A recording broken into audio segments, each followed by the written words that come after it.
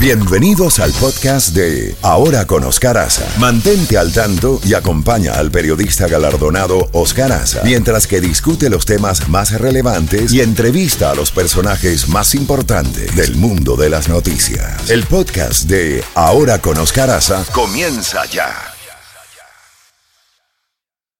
Z92, toda la música de la A a la Z.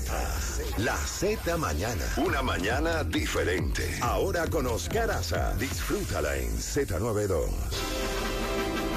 8:01 y nos vamos a Bogotá, la capital de Colombia, con la senadora María Fernanda Cabal, senadora por el Centro Democrático de Colombia. Senadora, es un honor tenerla en el programa.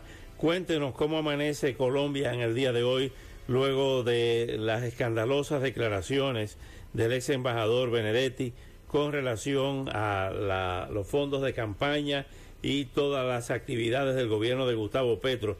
La primera consecuencia estamos viendo hoy es que la prensa europea, española, lo cataloga como un tsunami de las escuchas en Colombia, y otros ya analistas internacionales han dicho que parece una posible repetición del caso 8000. ¿Cómo lo ve usted? Bienvenida, senadora, cuéntenos. Gracias, Oscar. Pues efectivamente son un suceso uno tras otro de hechos escandalosos. No se nos puede olvidar, en diciembre, en plena campaña, antes de ya iniciar la carrera política por la presidencia de Colombia, el hermano de Gustavo Petro, en compañía del hoy alto comisionado de paz, visitando el pabellón de los extraditables en las cárceles de mayor seguridad en Colombia. Más de 40 visitas inexplicables, con la excusa de que ellos estaban organizando el proyecto de paz total. De allí salieron toda clase de especulaciones frente a dineros ofrecidos por los mafiosos a través de abogados para lograr frenar las extradiciones. Renglón seguido viene la denuncia de la nuera de Petro, la señora Day Vázquez, casada con su hijo diputado por el Departamento del Atlántico en el Caribe, que entrega más de 1.400 chats de WhatsApp a la revista Semana y a la Fiscalía, donde da cuenta de ingentes sumas de dinero que recibió su esposo, el hijo de Gustavo Petro, por cuenta de un ex narcotraficante de la costa Caribe y seguramente de mucho más gente y contratistas.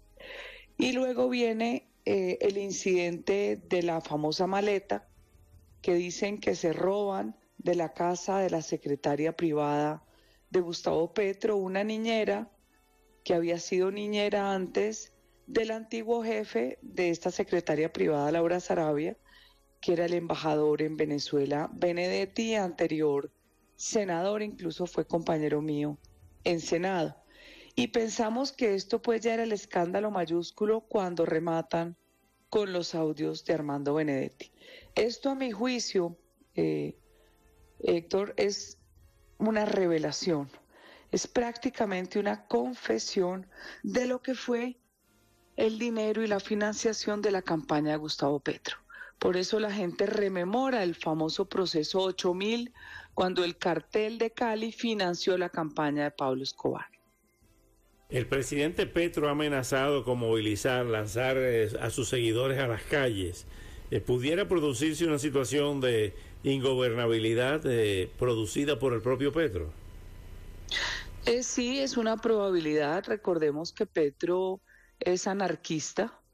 Él quiso ser presidente, pero no sabe cómo gobernar porque su propio enemigo es él. Él está llevando el país a una situación de caos económico, sin perspectivas de inversión.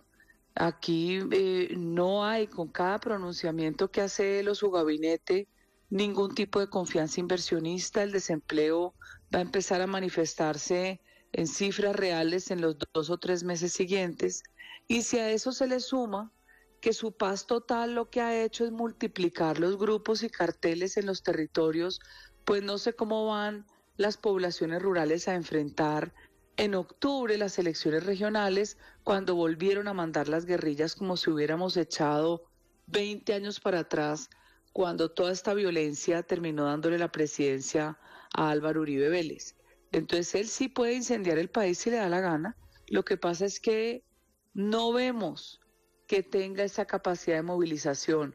Está el dinero de 300.000 hectáreas de coca que no ha querido tampoco ni erradicar ni fumigar, y ese es el mayor peligro para la estabilidad no solo de Colombia, sino también del continente.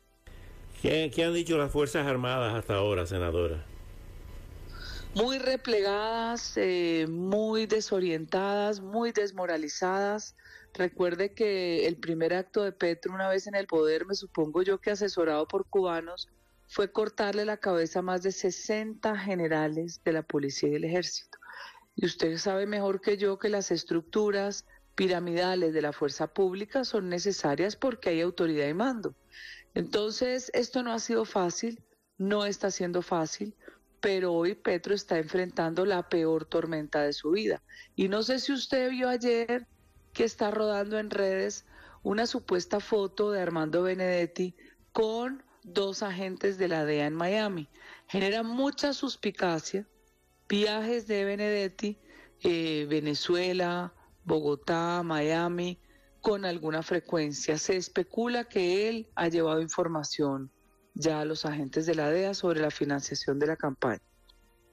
Con la paralización del Congreso de los proyectos de salud, de pensiones y de trabajo que quería llevar a cabo Petro, ¿cómo queda eso? Él queda muy mal de mayorías, pero sin embargo, a pesar de haber anunciado que se congelaba el debate, el presidente de Cámara, vi que se reinició ayer en la tarde uno de los debates, que es el de Código Electoral. La unidad que tenía al principio el partido de gobierno se fragmentó. Hoy tiene unas disputas muy profundas con el Partido Liberal, con el Partido Conservador. Yo creo que le va a quedar muy difícil pasar unas reformas que de por sí tienen muchas críticas y amplias de la misma población. ¿Pudiera repetir la fórmula de Guillermo Lasso en Ecuador y eliminar el Congreso? No, nosotros no tenemos esa figura. Acá tiene un papel preponderante la Fiscalía en cuanto a investigar a la secretaria de Petro y al ex embajador Benedetti, y ya las denuncias contra el presidente se presentaron en la comisión de acusaciones, que es una comisión muy cuestionada, muy poco o nada hecho a través de la historia política de Colombia. Es la que acusa al presidente. Vamos a ver qué sucede, pero lo que sí es cierto es que si la investigación en Fiscalía prospera o hay más hallazgos, pues todo esto va a redundar contra el presidente. Senadora María Fernanda Cabal, muchísimas gracias por sus minutos y hasta una próxima oportunidad.